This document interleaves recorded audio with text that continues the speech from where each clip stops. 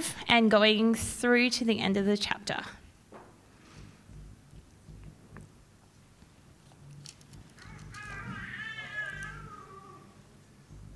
So if you've got your Bibles, feel free to open and follow along, but otherwise it is up on the screen. When the king of Egypt was told that the people had fled, Pharaoh and his officials changed their minds about them and said, "What have we done? We've let the Israelites go and have lost their services." So he had his chariot made ready and took his army with him. He took 600 of the best chariots along with them. The Lord hardened the heart of Pharaoh, king of Egypt, so that he pursued the Israelites, who were marching out boldly. The Egyptians, all Pharaoh's horses and chariots, horsemen and troops, pursued the Israelites and overtook them as they camped by the sea of Pi-hahiroth, opposite Baal-zebron. As Pharaoh approached, the Israelites looked up, and there were the Egyptians marching after them. They were terrified and cried out to the Lord. They said to Moses, "Was it because there was no graves in Egypt that you brought us to the desert to die? What have you done to us by bringing us out of Egypt? Didn't we say to you in Egypt, 'Leave us alone, let us serve the Egyptians'? It would have been better for us to serve the Egyptians than to die in the desert." Moses answered the people, "Do not be afraid, stand firm, and you will see the deliverance the Lord will bring to you today. The Egyptians you see today, you will never see again. The Lord will fight for you. You need only to be still." Then the Lord said to Moses, "Why are you crying out to me? Tell the Israelites to move on. Raise your staff and stretch out your hand over the sea to divide the water, so that the Israelites can go through the sea on dry ground. I will harden the hearts of the Egyptians so that they will go in after them, and I will gain glory through Pharaoh and his army, through his chariots and his horsemen. The Egyptians will know that I am the Lord when I gain glory through Pharaoh, his chariots, and the horsemen." Then the angel of God, who had been traveling in front of Israel's army, withdrew and went behind them. The pillar of cloud also moved from in front and stood behind them, coming between the armies of Egypt and Israel. Throughout the night, the cloud brought darkness to one side and light to the other, so neither went near the other all night long. Then Moses stretched out his hand over the sea, and all that night the Lord drove back the sea with a strong east wind and turned it into dry ground. The waters were divided, and the Israelites went through the sea on dry ground, with a wall of water on their right and on their left. The Egyptians pursued them, and all Pharaoh's horses and chariots and horsemen followed them into the sea. During the last watch of the night, the Lord looked down from the pillar of fire and cloud at the Egyptian army and threw it into confusion. He jammed the wheels of their chariots so that they had difficulty driving, and the Egyptians said, "Let's get away from the Israelites. The Lord is fighting for them against Egypt." Then the Lord said to Moses, "Stretch out your hand over the sea, so that the waters may flow back over the Egyptians and their chariots and horsemen."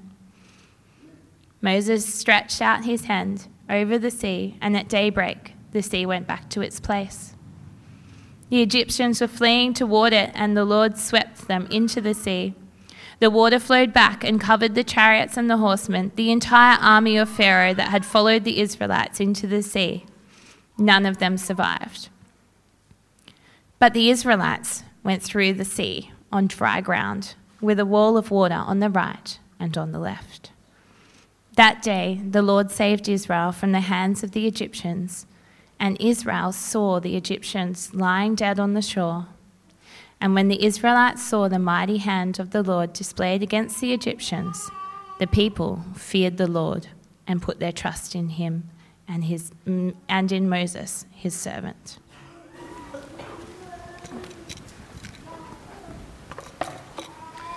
Thanks, Laura.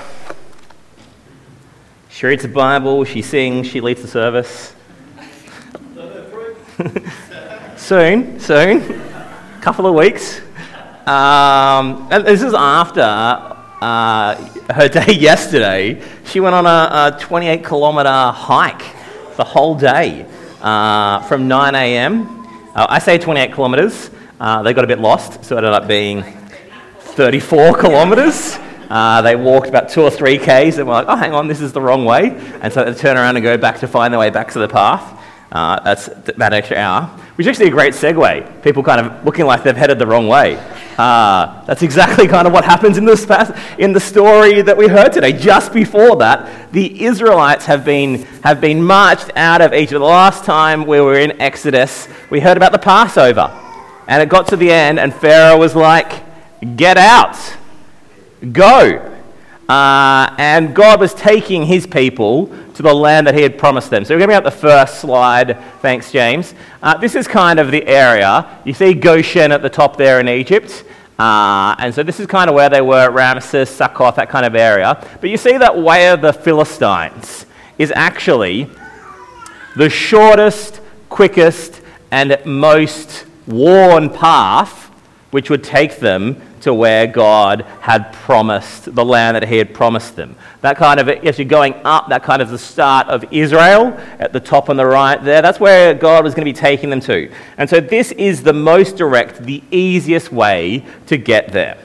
Traveling this route, however, would have guaranteed conflict with the Egyptian guards. This road was very well manned and would have had armed guards stationing the roads in different points in case any armies from the north decided to come down. It would allow them to kind of inform Egypt what was happening, but also be able to provide some defense before they got there. So trying to travel that path would have led to conflict all the way at each step.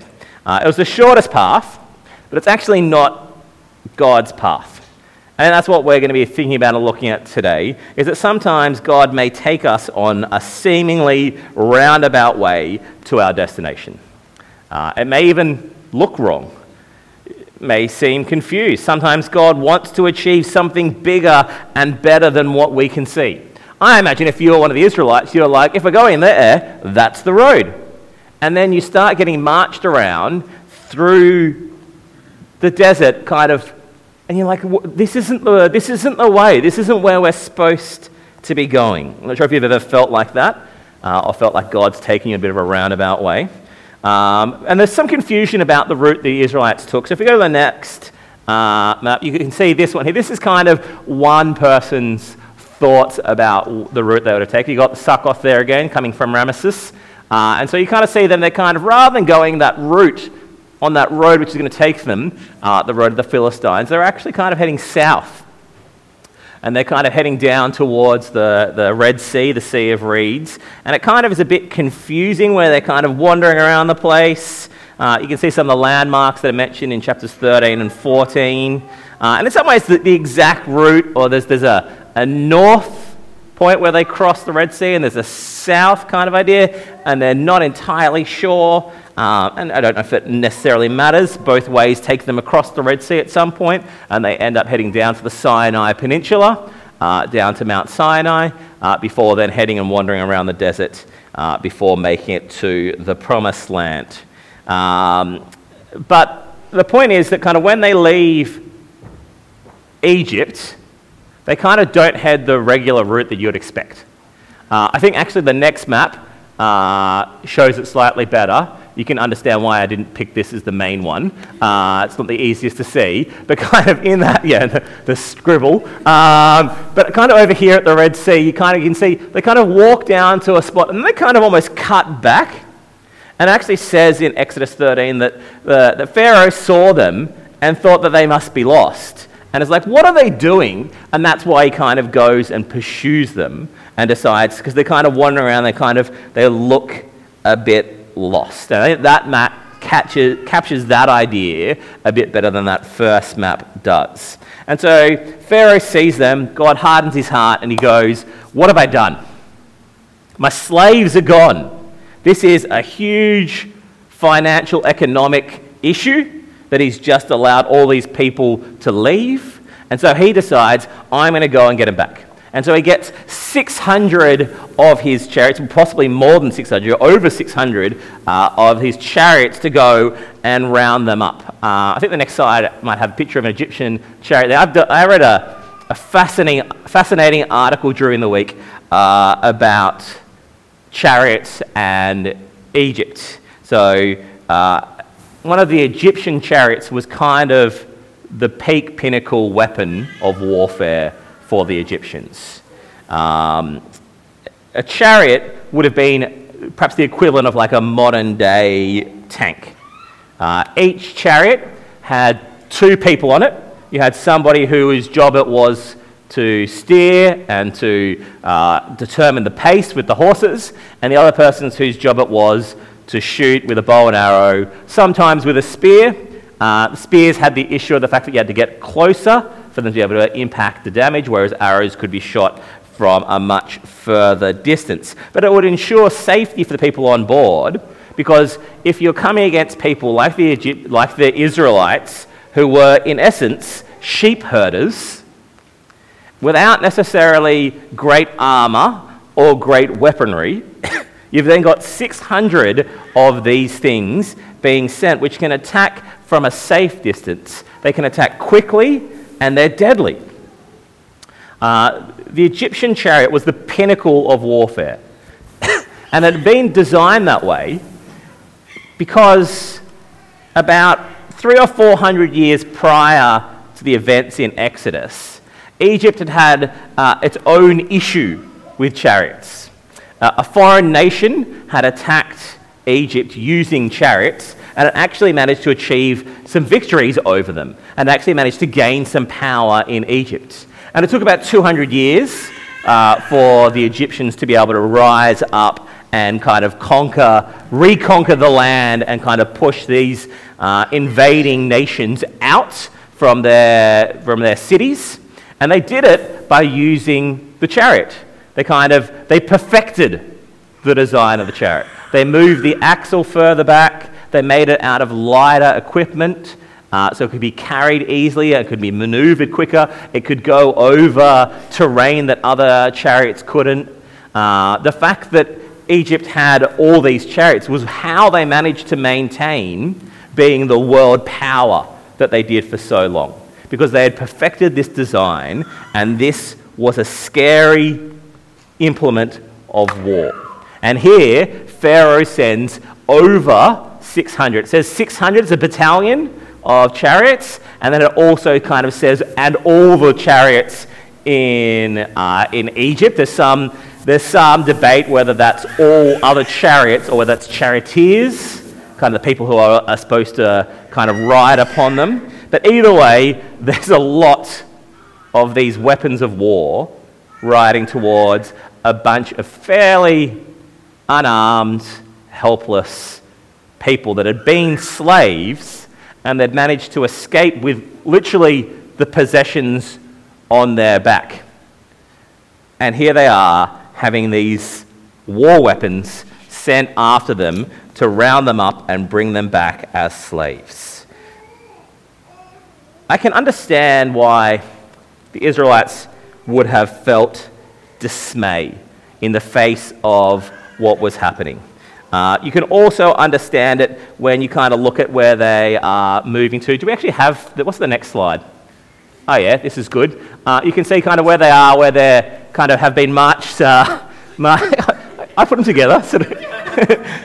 I just don't exactly remember the order. Anyway, so kind of they march down, and you can see that they've got that eastern desert beneath them, kind of from where they're kind of to the south of them. Pharaoh's coming from kind of from the north, kind of there. So his kind of army is marching out towards them. And so they're somewhat hemmed in. They've got 600 weapons of war and all the troops heading towards them. On one side, they've got a body of water. On the south, they've got a desert where they're going to go and they would literally die. And so they're kind of stuck.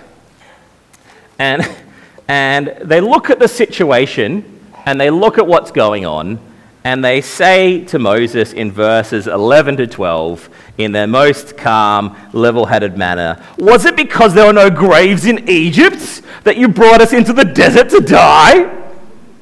What have you done to us by bringing us out of Egypt? Didn't we say to you in Egypt, 'Leave us alone, let us serve the Egyptians'? It would have been better for us to serve the Egyptians than to die in the desert." Very level-headed. They turn on Moses and they turn on God. What is fantastic about this passage is I absolutely love God's response in verses 13 and 14. In chapter 14, verse 13, God says, "Do not be afraid, stand firm, and you will see the deliverance the Lord, Yahweh, will bring you today." Exodus chapter 14, verse 14 says to them, "You need only be still." When I looked up these passages, I did a bit of an image search to see kind of what sort of images would come up. This is the first one. This is a quilt. The Lord will fight for you. You need only be still. If you would like that design in a quilt, you can purchase that on eBay. It's very lovely. Lots of flowers. Who doesn't love that? The next one. That's nice. Looks very peaceful, very serene. The Lord will fight for you. You need only to be still. The beast, you only need to be still. I had a bit of a look up to see if I could work out what this actually would translate as. The more literal translation of the Hebrew might be, stand still and see the salvation of Yahweh. So that's the word. The word is taharisan, which the direct translation is hold your peace. So you only need to stand still, hold your peace. It's interesting to see some of the different ways, the different versions of the Bible translate this. So the one that was read out to us, the NIV, you only need to be still. And that's the one that's on the quilt, and the one on the peaceful river. You only need to be still. The next one is the CEV, often the one that gets given to children, one of the first Bibles that people might receive, and it says, "You won't have to do a thing." It's a valid translation. The last translation is the Message. "You keep your mouth shut." Which, if you're kind of getting the hold your peace, it almost feels like a parent speaking to a child who's chucking a bit of a tantrum and them just saying, just hold your peace, right? I got this. Which I think all of those can be valid translations. I guess the point is that God's got it. And the Israelites are there and they're worried about how it's going to happen. And God's like, stop. Hold your peace. Be still. Don't have to do a thing. Keep your mouth shut. Either way, it's the idea, I've got this, guys. You're about to see this. You're about to see God's going to do this for you. And then Moses goes to God, and God's like, what are you doing standing around yapping? Get going. Raise your staff, raise your hand. Let's move. And so that's what he does. And the moment he does this, a strong east wind starts up. And in the morning, there is dry land for the people to walk across. Then, when the Egyptian army pursues the Israelites through this passage onto this dry land, Moses raises up his hand again and the water rushes back. God delivers on his promise in a miraculous, spectacular way. And what have the Israelites had to do? Nothing. Just had to wait. God was going to do it.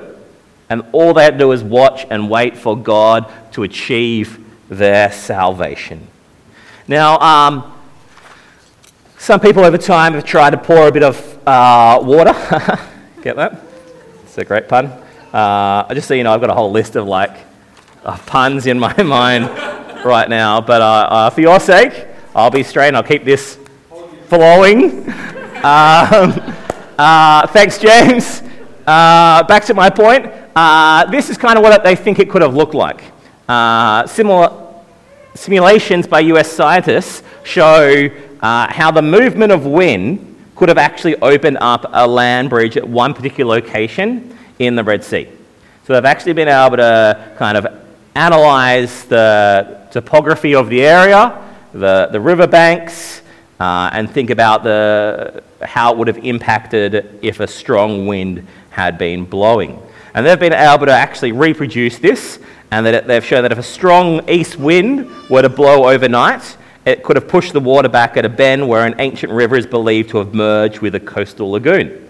So this is actually physically and theoretically possible. I'm actually okay with this fact. I don't actually think it takes away from how incredible God is and the fact that God has achieved this amazing, miraculous thing. Because it's worth noting, it would have required winds of like 100 kilometers an hour. And the Bible records that these winds began the moment Moses raised his staff and his hand over the water, and they stopped the moment Moses raised his hand and his staff over the water on the other side. And the moment these winds die down, scientists have been able to work out, is the moment the water would have rushed back. The moment the wind eases is the moment the water goes back. It's just being held there by this strong wind, but the moment that wind stops, the water just instantly goes straight back. The other thing to note is that this happened at an exact moment in human history where this nation of slaves had walked themselves out to this exact point, and then they managed to walk across when it was dry, and then when the chasing army went through, it just so happened at that exact same moment the wind stopped blowing, and for them to all be caught in the sea as it rushed back. The people who experienced this event, they certainly weren't in any doubt about what just happened. Yes, there was a strong wind. Yes, that could have explained it, but they were in no doubt about where this wind came from. They were in no doubt about who was behind this. In verse 30 it says, "When the Israelites saw the mighty hand of the Lord displayed against the Egyptians, the people feared the Lord and put their trust in him and in Moses his servant." I believe that God has the capacity to use natural phenomena to achieve his goals and his plans. I think sometimes in our life we're looking for these miraculous, supernatural sort of things, and sometimes God chooses to use everyday events, everyday things to achieve his purposes. A strong wind blowing for long enough achieves miraculous salvation for the Israelites. The fact that there is feasible scientific explanation doesn't diminish the miracle of God using this to rescue his people from death to life. And this is a key theme here in this moment. Life through death. First, you have the situation that the Israelites found themselves in, being pursued by an army that was far superior, far mightier, far more powerful. Being hemmed in with no escape, a hopeless situation that was going to lead to death for many of these people and further slavery and oppression for those who do survive. Yet, where there is no way, God makes a way. Out of death, he brings life. Secondly, Israel's new life is guaranteed by the death of the pursuing army. That actually mentions the bodies on the banks of the river as a visual cue of God bringing salvation and life to his people. Life through death. I actually think there's an intentional juxtaposition of death and life as we read this story. Israel were in a position that was to lead to death. And Egypt was in a position to strengthen their life by having their slaves back, by squishing this rebellion. But God flips the script, and Israel is granted life and freedom while the pursuing Egyptian army ends dead on the riverbanks. Life through death. This isn't the only time that God does this. I can think of another time when things looked lost. They seemed hopeless, and yet God brought life out of death. It's actually the central truth of what we believe. The cross which hangs on the wall over there. It's the Easter story we celebrate every year when we remember the Passover lamb, the parallels between Exodus and the core of the Christian faith once again shine through. We have seen how the Passover lamb foreshadows Jesus' death for us. Here again, we have this miraculous rescue and salvation that foreshadows not just Jesus' death, but also his resurrection. Do we have the next slide there, James? This hopeless situation where you read it in the Gospels and the disciples are dismayed. All hope is lost. Their Lord, their leader, the Saviour, the one who they thought was the Messiah, is dead. They feel like it's over. And yet, that's not the end of the story. Jesus is raised back to life. God brings life through death. Jesus conquers life's greatest enemy. 1 Corinthians chapter 15, verses 45 to 47. Actually, all of 1 Corinthians 15 is amazing. Read it all, but I just want to read you these words. Death has been swallowed up in victory. Where, O death, is your victory? Where, O death, is your sting? The sting of death is sin, and the power of sin is the law. But thanks be to God, he gives us the victory through our Lord Jesus Christ. Life through death. All seem lost, but God flips the script and brings life from death. This is his people's salvation. Through Jesus' death, we receive salvation. Through his resurrection, we receive the assurance of life forever for us. Just like the people, we actually don't contribute anything to this salvation. We just need to stand still and see the salvation of Yahweh. We don't have to do a thing. We can just shut our mouths and just know God's done it. It's not something that is on us. Ephesians 2, verses 8 to 9. For it is by grace you have been saved through faith. And this is not from yourself. It is the gift of God, not by works, so that no one can boast. Life through death. The Israelites walk on dry ground with water to the left of them and to the right. I imagine what it would look like as they were walking through. Whether there was a literal wall of water, scientists aren't really sure that's kind of how it looked, but if you're walking through it and you look to the left, all you're seeing is water.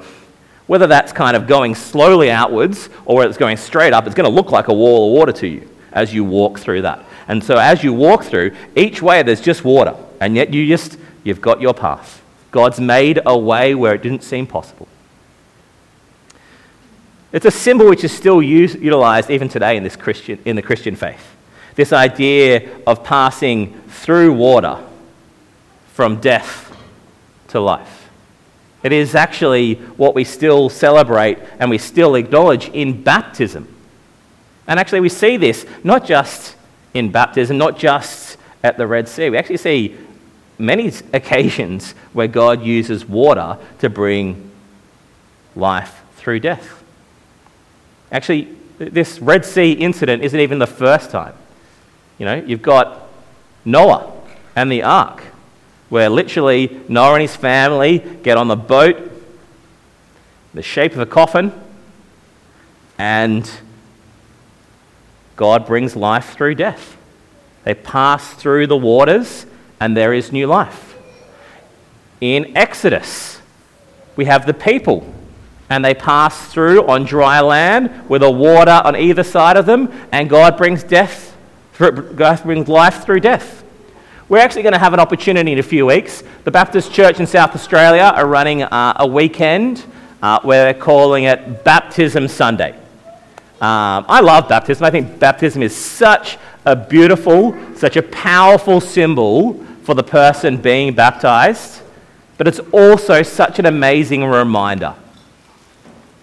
It's a reminder for those of us who have been baptized of what's happened for us, that we have passed from death to life, that we have gone under the waters in baptism, we've died to our old self, and we are a new person, a new creation in Jesus.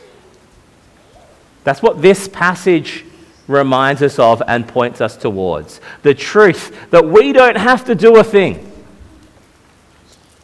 God does it for us. God, Yahweh, achieves salvation for his people. Now, it might not always look like we expect.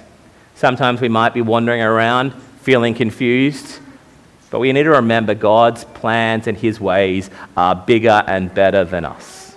When we face suffering and adversity in life, which we all will, we can take comfort in stories like this, which show us that God's got it.